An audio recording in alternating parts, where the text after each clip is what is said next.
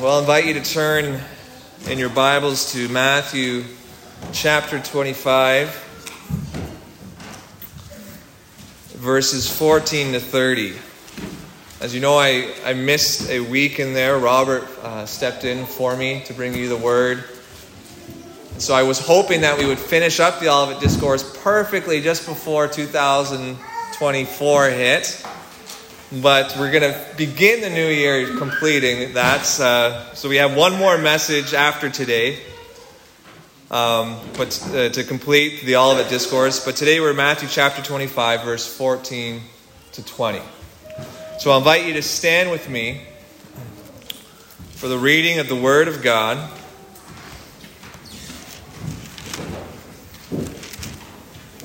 Beginning in verse 14. For it will be like a man going on a journey who called his servants and entrusted to them his property. To one he gave 5 talents, to another 2, to another 1, to each according to his ability. Then he went away.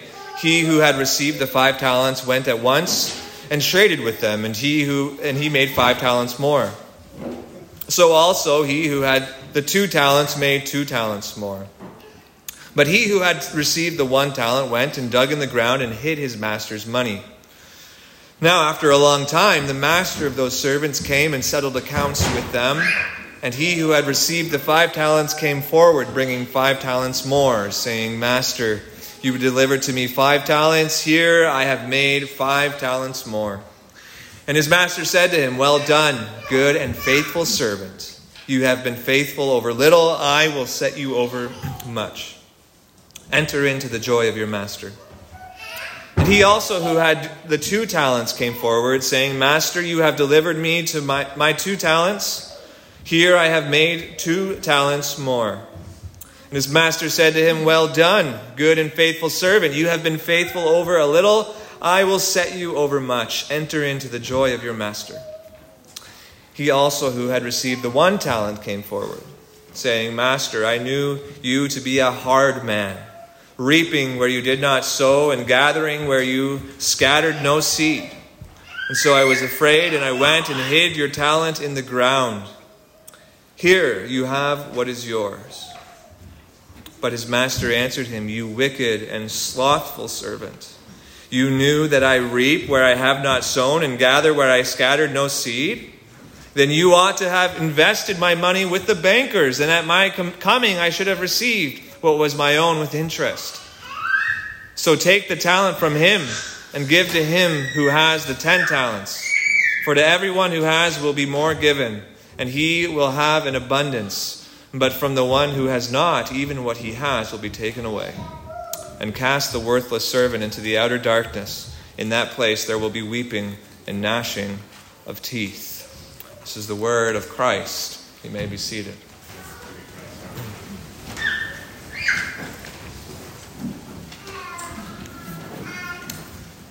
Let's ask the Lord for help. Heavenly Father, we thank you for the precious gift of your word. And as we come to it today, we ask again that it would not fall on deaf ears today, but that you would prepare our hearts to receive it, to apply it, Lord, that you would equip me as a teacher of your word, that I might, I would be gifted by your Spirit to make it known and understood. Lord, we ask this because even in these things, even in going over scriptures which we seem to know and go over again and again, we are helpless apart from the work of your Spirit and grace. In Christ's name we pray. Amen. So if you need to, as we come to this text, I want to ask a couple questions. If you need to prepare for a test, what do you need to do generally? You need to study. If you need to prepare for a career, what will you do? In general, what will you do? You'll pursue the necessary education and training, depending on that field, to prepare you that is necessary for that field. If we're going to prepare for a power outage, what do you need to do? Well, that will largely depend on your circumstances and the resources that are available to you. Most people have come to believe When it comes to things like that, that is the responsibility of the state to take care of our basic needs when emergencies strike. But if 2020 taught me anything, it's not only is that not biblically true, but it has actually proven time and time again throughout history that civil governments are among the least effective in distributing disaster relief to the world. So instead, what I have done is I got a book a couple of years ago called The Prepper's Long-Term Survival Guide. Okay, The Prepper's Long-Term Survival Guide by a guy named Jim Cobb. And what I learned is twofold. Now, I don't know, has anybody here, have you heard what a prepper is? Right? It's somebody who's, it's just a short form for somebody who's preparing for the worst, basically, natural disasters, emergencies that could strike.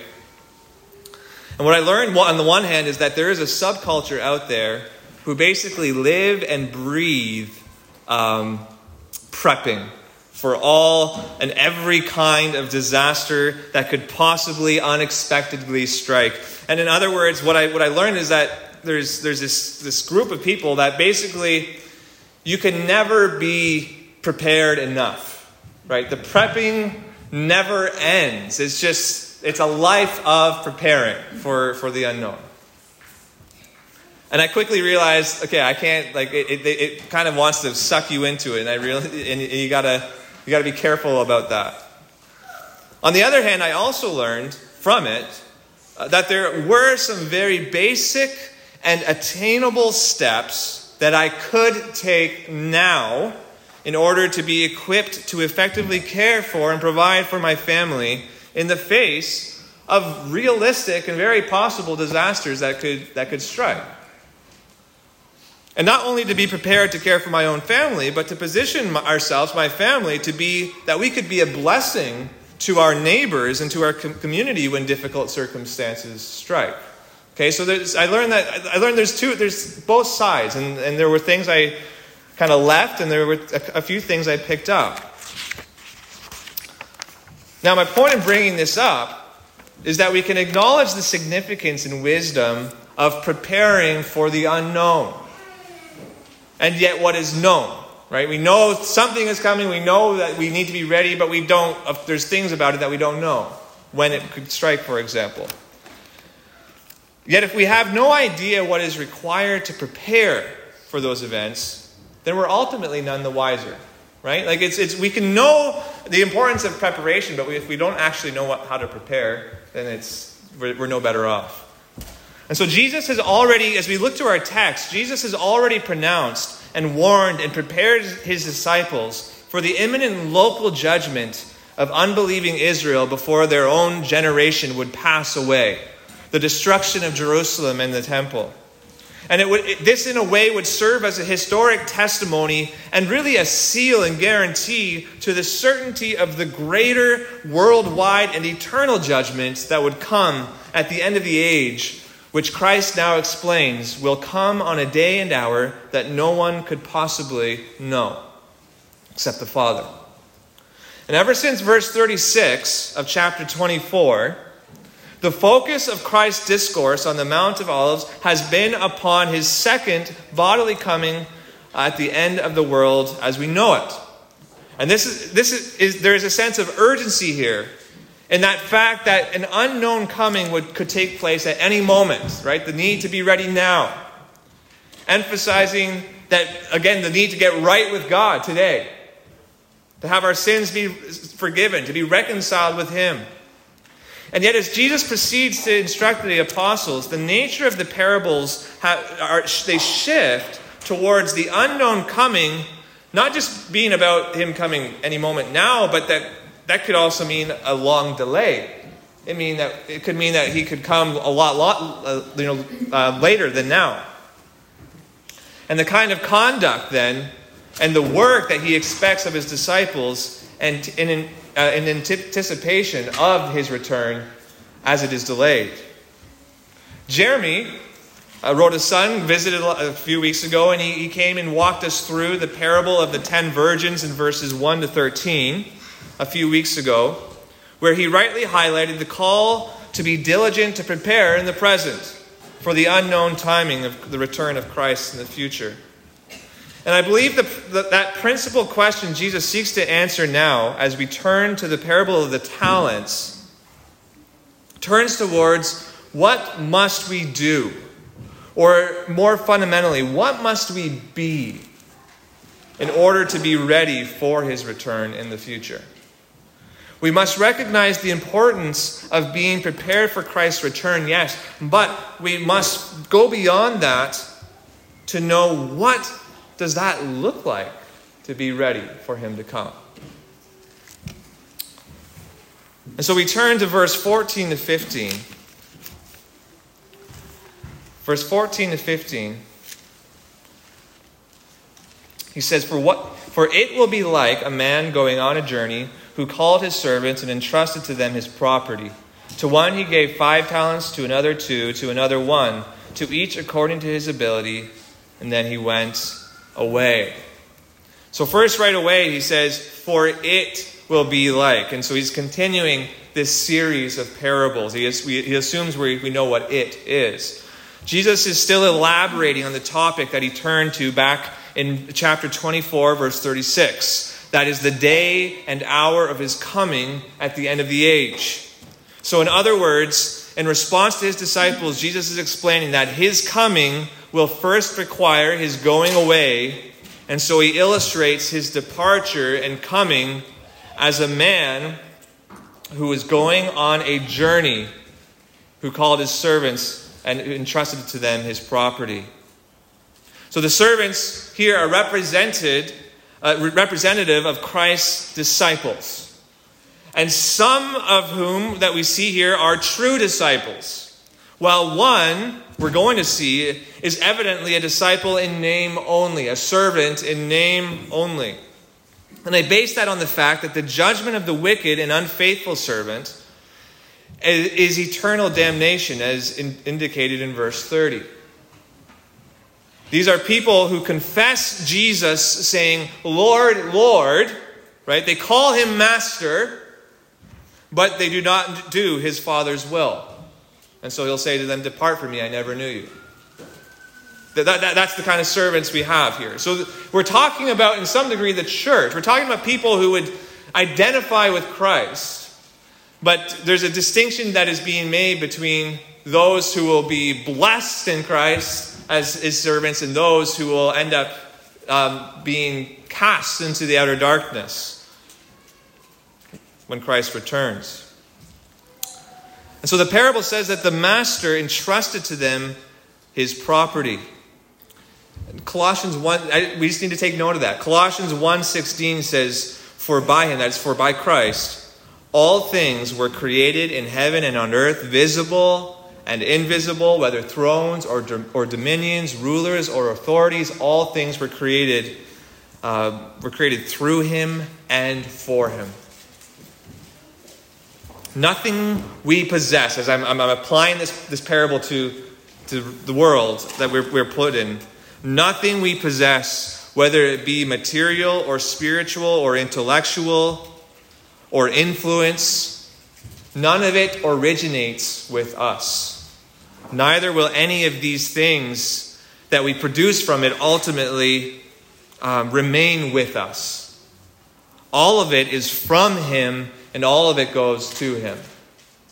And rightly so.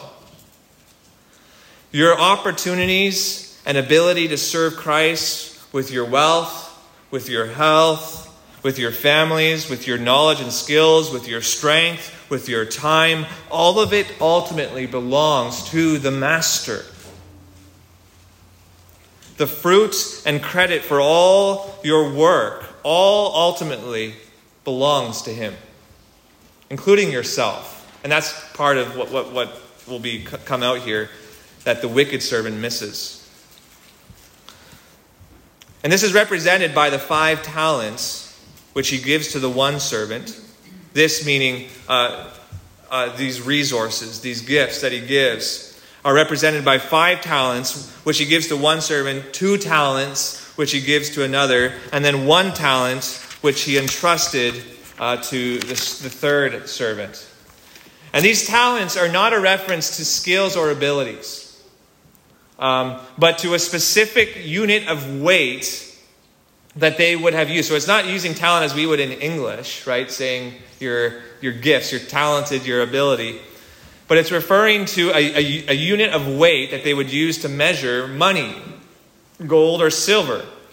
And it was roughly about 100 pounds of what a talent was. So you would be asking a talent of what, right? It would be 100 pounds of gold, a talent of silver. You would need some kind of reference to apply that measurement.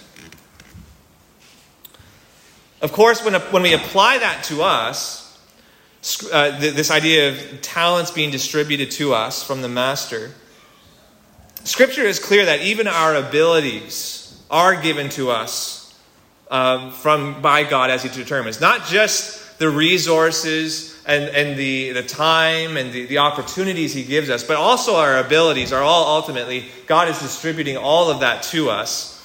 And so this distinction kind of becomes less important when we're applying the principle of this parable to our service of Christ, the distinction between ability and opportunity.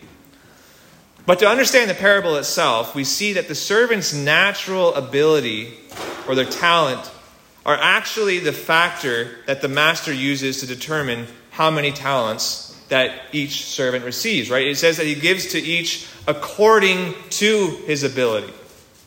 So the ability is what determines the amount of opportunity that servant was given to serve the master. And we're going to dig into exactly what those talents look like a little later when we get to our application. I'm going to help us kind of just bring that home for us. But at first, I believe I want to get through the rest of the parable because it helps make it really a lot clearer for us. So what we have been illustrated for us here so far is Christ the Master leaving his property, that is all of creation, to the stewardship of his servants, the church, to rule and subdue it, and to be fruitful and advance his redemptive mission to all the world. And then we have, the parable moves forward to distinguishing two kinds of service that is offered to the master. Verse 16 to 18. He says, "He who had received the 5 talents went at once and traded with them and made 5 talents more. So also he who had the 2 talents made 2 talents more. But he who had received the 1 talent went and dug in the ground and hid his master's money." A clash of 2 different kinds of service are being presented to us here. While the first 2 servants are dealing with different resources, different amounts, the same degree of productivity is mentioned here. They both double the investment that has been entrusted to them. Whereas the third servant distinguishes himself from the others by basically doing the least that he could possibly do to secure his master's money by the absence of fruitfulness. Now, burying your money in the ground was a common way for them to secure treasure in those days. Now, Jesus does mention, or the master later, right, in the parable, mentions a kind of banking that was available at that time that he could have given and got interest. But that was nowhere near as secure as the banking systems we have today, which, by the way, even that's not saying much today. But at that time, it was much clearer. You're way better off, and it's getting that way too, still for us now, putting it somewhere else. And so that's what he does. He buries it in the ground. And the implications of this conflict advances as the master returns in verse 19. And the servants are called upon to give a reckoning for how they've handled the funds that have been entrusted to them. So verse 19. "Now after a long time, the master of those servants came and settled accounts with them. And he who had received the 5 talents came forward, bringing 5 talents more, saying, 'Master, you delivered to me 5 talents. Here I have made 5 talents more.' His master said to him, 'Well done, good and faithful servant. You have been faithful over a little. I will set you over much. Enter into the joy of your master.' And he also, who had the 2 talents, came forward, saying, 'Master, you delivered to me 2 talents. Here I have made 2 talents more.' And his master said to him, "Well done, good and faithful servant. You have been faithful over a little. I will set you over much. Enter into the joy of your master." So first I want to look at this aspect of the reckoning, of the fruitful servants. The settling of accounts in verse 19 makes it clear that the money was originally given for the purpose of being traded, of being invested, so as to accrue a profit on the money that was given. And the master's response to the servant's labors corresponds to this, that this was indeed what they were being asked to do.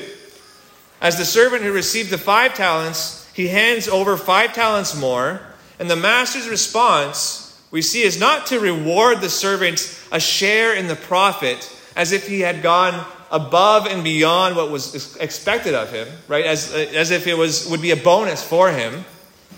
Rather, we see he has done exactly as he was told and enabled to do. In verse 21, the master responds, "Well done, good and faithful servant. You've been faithful with little, I will set you over much. Enter into the joy of your master." So rather than receiving a share of the profit, he receives something far more valuable than a temporary payment for what he's done. But what he receives is that of earning his master's trust and his friendship. The word good there, good and faithful servant, is used in the sense here of being useful. To be good, there's a sense in which it's to be useful for its purpose. Profitable to the master, as he was faithful in the service to which he was called. That is, he proved himself to be both trustworthy and fruitful with what his master had given him. Well, I believe entering into the joy of your master there that he says, it has a reference to the reward that is prepared for the saints in the eternal state of the new heavens and earth. At some point, the question is always raised, but what will, as we enter into heaven, as we enter into glory, what are we going to be doing for all eternity? What follows that? And the master says in verse 21, he says, "You have been faithful with little." Here, where are we? Verse 21. "As you have been faithful over little, I will set you over much." And it's in this context that I believe he is describing the eternal state of the faithful as entering into the joy of your master, that is, of tending to his affairs, tending to his kingdom, no longer as a servant, but as a partner, as a friend.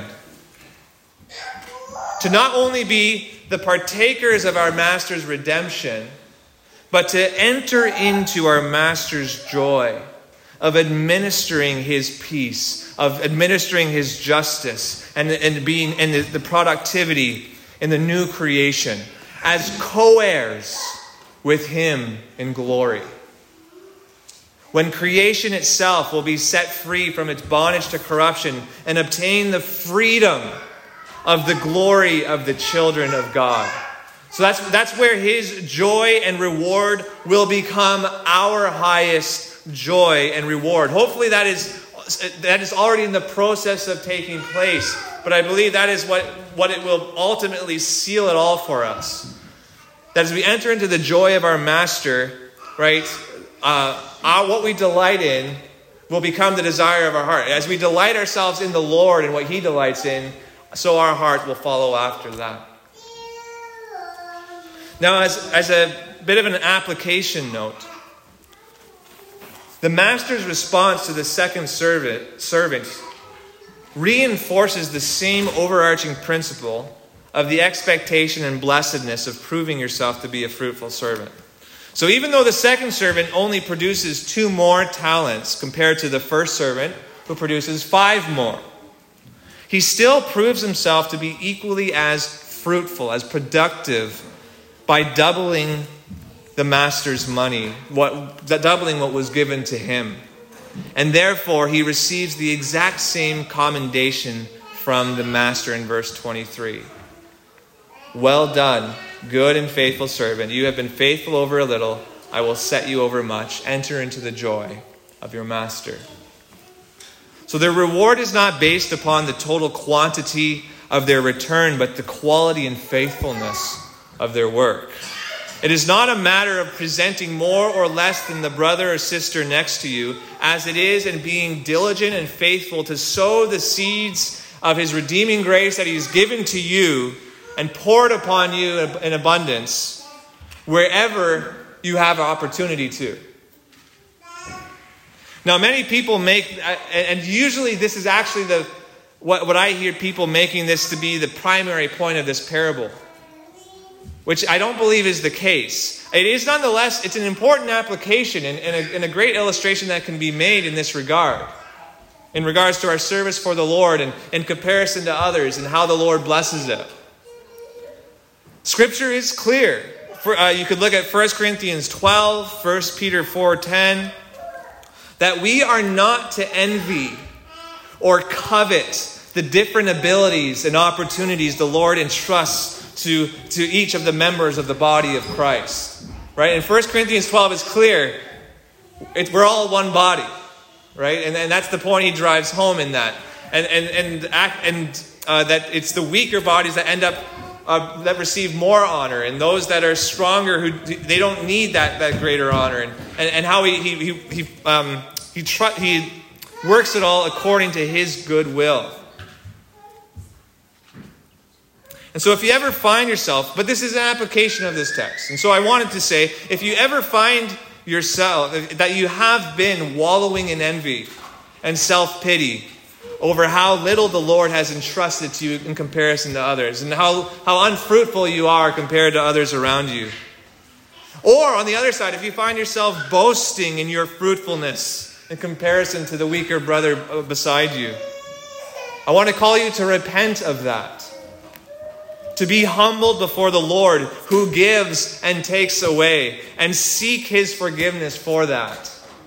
And then go and be fruitful and multiply the grace that the Lord gives you each day as you walk in his service. But I want to get us to where Jesus is going with this. That's a side application. We've reviewed the reckoning of the first two fruitful servants. Let's turn to verse 24 to the reckoning of the third servant. He also who had received the 1 talent came forward, saying, Master, I knew you to be a hard man, reaping where you did not sow, and gathering where you scattered no seed. So I was afraid, and I went and hid your talent in the ground. Here you have what is yours. Note how the servant's response doesn't begin with, as the others, with, Master, you gave me 5, here's 5 more. A presentation of the fruit. But he begins with an excuse. He knows he has failed to produce the results he was both expected and capable of producing. And so notice, he points the finger where? Who does he blame? He blames the master for this lack of fruit. He notes the incredible industrious nature of his master, who without ever having to put a shovel in the ground or break a sweat himself, which the servant believes ultimately to be to the benefit of nobody but the master himself. He's talking about the master. Essentially, he's a businessman, right? He invests money and he puts it into places, and he accrues a return, a profit on that, without himself actually having to do any labor himself. And so he sees the fruitfulness, he sees the abundance that comes from this master. And the master identifies the servant's wickedness and slothfulness in a couple verses. But it is important to catch the fundamental sin which his excuse exposes here. That's what I want you to see. In Malachi chapter 3, I believe this exposes the point. It's a parallel to what is being said. In Malachi chapter 3, God exposes how the people of God were shortchanging him by withholding their tithes and their offerings from him. And he exposes their motive for doing so in verse 13. And I believe it we see a parallel in the response of the wicked servant here. In Malachi chapter 3, verse 13, your words, he says, have been hard against me, says the Lord. But you say, how have we spoken against you? You have said, this is what he says.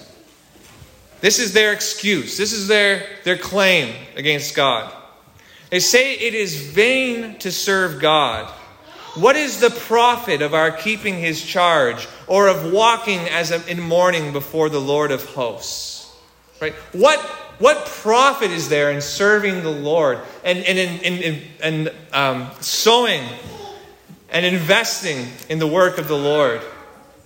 In verse 15 they say, and now we call the arrogant blessed. Again, the point is, and they're complaining, they're saying, we do all this work, we do all this service for the Lord, and it seems like it goes back to Psalm 37. It's the wicked who are being blessed. It's the wicked who increase, and it's the righteous who seem to be punished for it. And so they complain and they say, what benefit is there to serving the Lord? In other words, there is nothing in it for me. And now the real sin here is likely not where you think it is, as we turn to our servant. The sin is not in the fact that they are expecting or desiring God's blessing upon their service. As if to expect and to desire his rewards is sinful, is wrong. God is a loving Father who delights in giving good gifts to his children, who delights in his children coming to him and asking for good gifts. The sin here is in believing and making God out to be a stingy, corrupt, unfaithful father who gives his children snakes and rocks instead of food. Right? Who is only there to take and to take and to take and really never gives anything in return. Hebrews 11:5-6, again, just further elaborating on this, says, by faith Enoch was taken up so that he should not see death, and he was not found because God had taken him.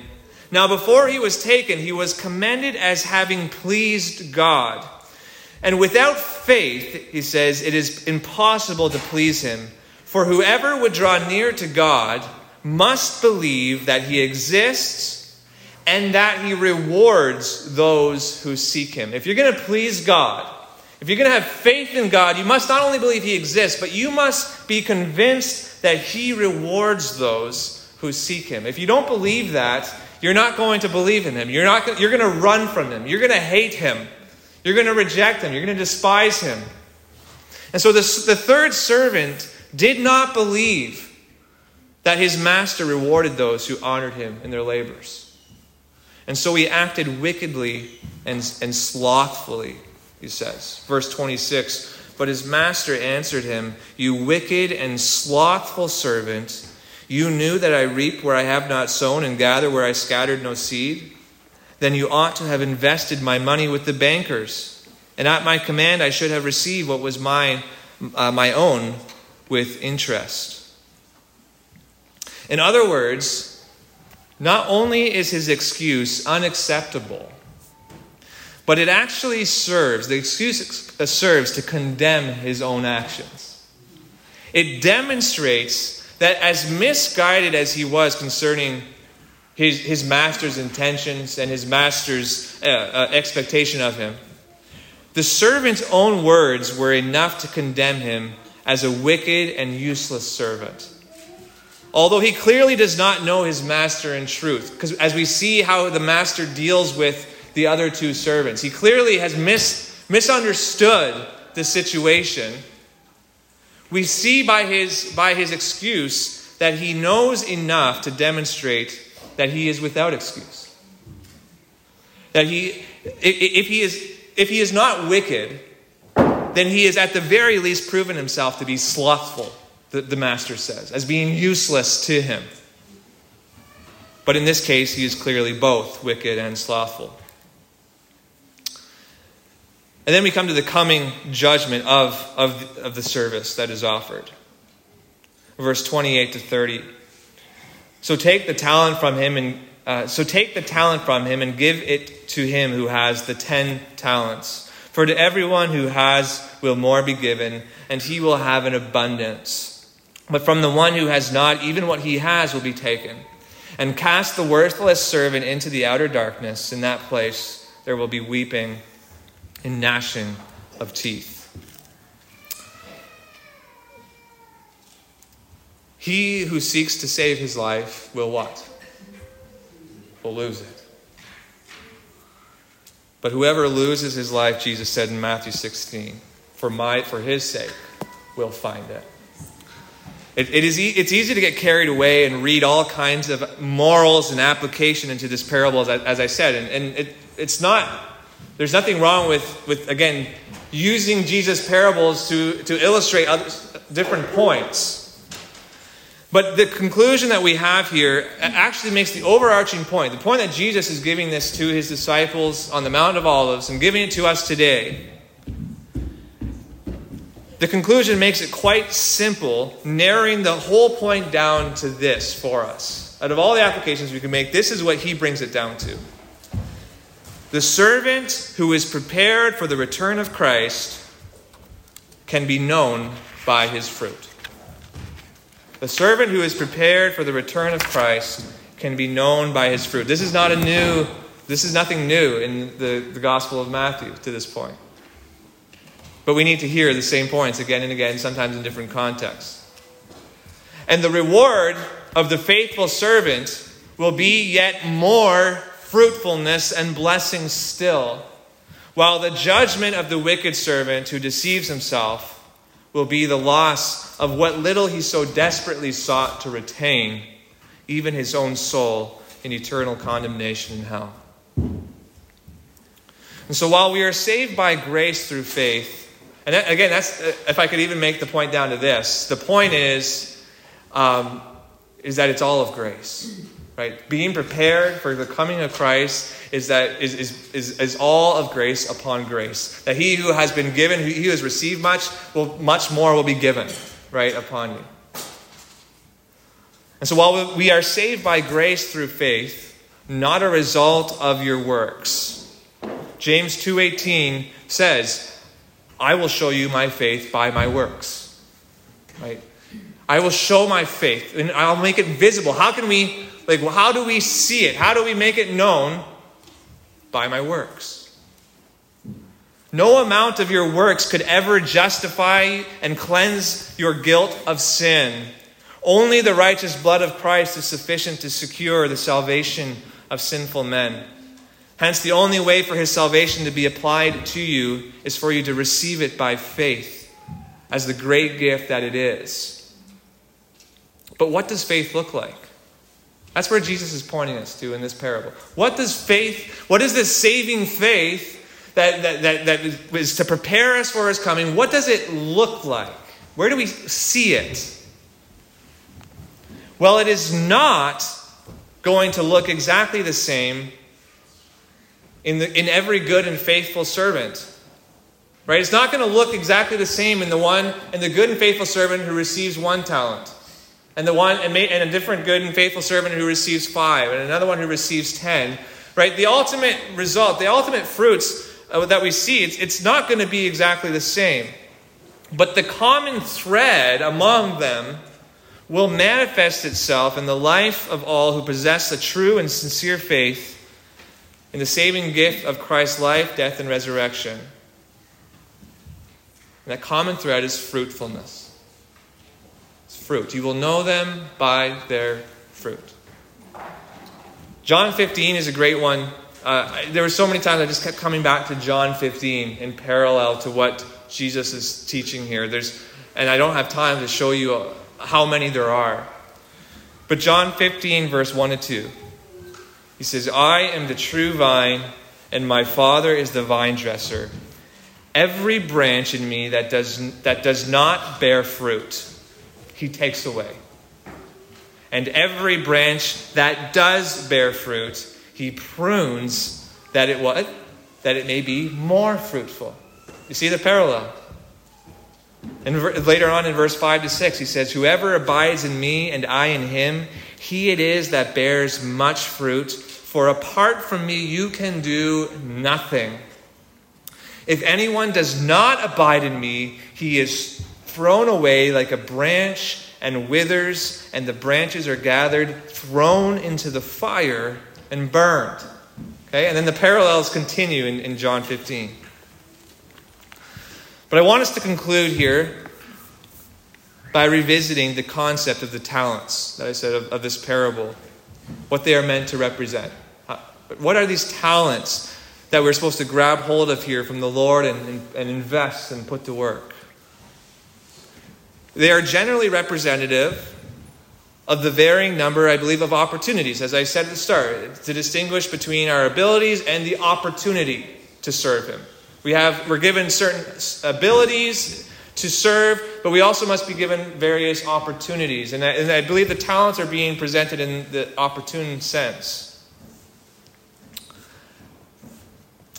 And so they're generally representative of the varying number of opportunities we are given to serve the Lord. But what specifically are these talents? Again, how are they presented to us to take hold of and spend for the sake of Christ in our lives? And I believe in their most basic sense, these talents are given to us in the form of the promises of God's Word. So Proverbs 8, verse 10, there's plenty of examples, but just to make my case. Proverbs 8 says, verse 10 says, "Take my instruction instead of silver." Again, the talents are clearly a reference to money. They're trading it, they're investing it, they're getting a return. He gives 5 talents, he gets 10 more. Well, Proverbs 8:10, he says, "Take my instruction instead of silver, and knowledge rather than choice gold. For wisdom is better than jewels, and all that you may desire cannot compare with her." And then Psalm 19, verse 9 is another good example. Psalm 19:9. "The fear of the Lord is clean, enduring forever. The rules of the Lord are true and righteous altogether. More to be desired are they than gold, even much fine gold, sweeter also than honey and drippings of the honeycomb. Moreover, by them is your servant warned. In keeping them, there is great reward." So how do we invest these precious talents of God's Word that you have received and have been poured upon you? How do we sow them in anticipation of receiving a harvest in return for His glory? Again, this isn't rocket science, and hopefully you hear this every Sunday. We believe them and hope in God's future blessing upon them by putting them to work by our obedience to them and anticipation of its growth and blessing in the future. Right? When you think about it, every act of obedience, it can either be an act of faith or an act of lack of faith. Right? You do it either as an investment that you're sowing into the future, that your obedience, confessing my sin or asking, telling whatever I've done to my brother or sister, in that moment is not going to benefit you, right? At that time, you're just thinking, this is only going to hurt me. This is going to hurt my reputation. But why do you do it? Because He's commanded to, and you believe that God says there will be a blessing at the end of it. Right? Why do we testify to Christ even when persecution comes, even when it's made hard? Why do we tell the truth in times where maybe kind of telling that white lie would be easier? Because we trust that we trust His Word, that there is a blessing in telling the truth and not in telling the lie. It's either done in faith or it's done in unbelief. And so we invest these talents of God's Word, I believe, by sowing them in faith. We put them to work. And how can people who claim to believe in Christ, how do we bury them, right? If that's how we can invest these talents, what's an example? How do we bury the talents of the promises that God's given us? And I believe we do that by claiming to believe and cling to the truth and promises of God's word. So everybody here, you've heard, just by virtue of you being here, you're either one or both of these, one of these servants. You've received the talents, the blessing of God's word, of his gospel, of his salvation, and his grace that he offers you. Well, how can we bury it? I believe we bury it when we'll hear these, we'll hear it and we'll say amen to that. We'll claim it and say that's good. And yet we'll never sow them in the fields that he's placed you in. Right? That you'll never put it into practice. You'll never put God on the line. There's two kinds of testing of God, right? There's the testing that doesn't believe him, but then there's the testing that Malachi 3, when it comes to the tithe, he says, put me to the test. Like, when God has promised something, right, and he said, this is my will, this is my desire to bless you, God says, take me up on that. Take him up on his promises. Put them to work, even if it doesn't feel like it's going to result in your good or your betterment. Take God up on it. Act in obedience, trusting that his word is more reliable than your feelings in that moment. Rather than burying his word, his commands, his teaching that you've received. If that is you, and if the Spirit is convicting you of all the wasted time, of all the wasted opportunity, because when push came to shove, you trusted more in the promises of the immediate and temporary comforts and pleasures of the world, rather than trusting in the eternal fruit and blessing of the wisdom and promises of God's word. You have yet another talent being presented to you today. Another opportunity being given to you today to confess your hypocrisy and the wickedness of all that wasted time and opportunity that you've hidden and buried, and to turn to him and truly surrender your life to the Master's service, believing in his peaceful intention and goodwill towards you. I'll close with John 15, chapter 15, verse 10. And he says, if you keep my commandments, you will abide in my love, just as I have kept my Father's commandments and abide in his love. He says, these things I have spoken to you, that my joy may be in you, and that your joy may be full. Let's pray. Heavenly Father, we thank you for the privilege, for the grace, for the blessing of your revealed word, of your revealed will for us. Lord, it is a great responsibility and calling that you give to all who hear your word. There is a decision that must be made by all of us to either to respond in negligence and in unbelief or in faith. And to get to work and to take it and to sow it in the fields that you've put us. Lord, help us by your grace to be those servants, to be diligent in the service that you've called us to.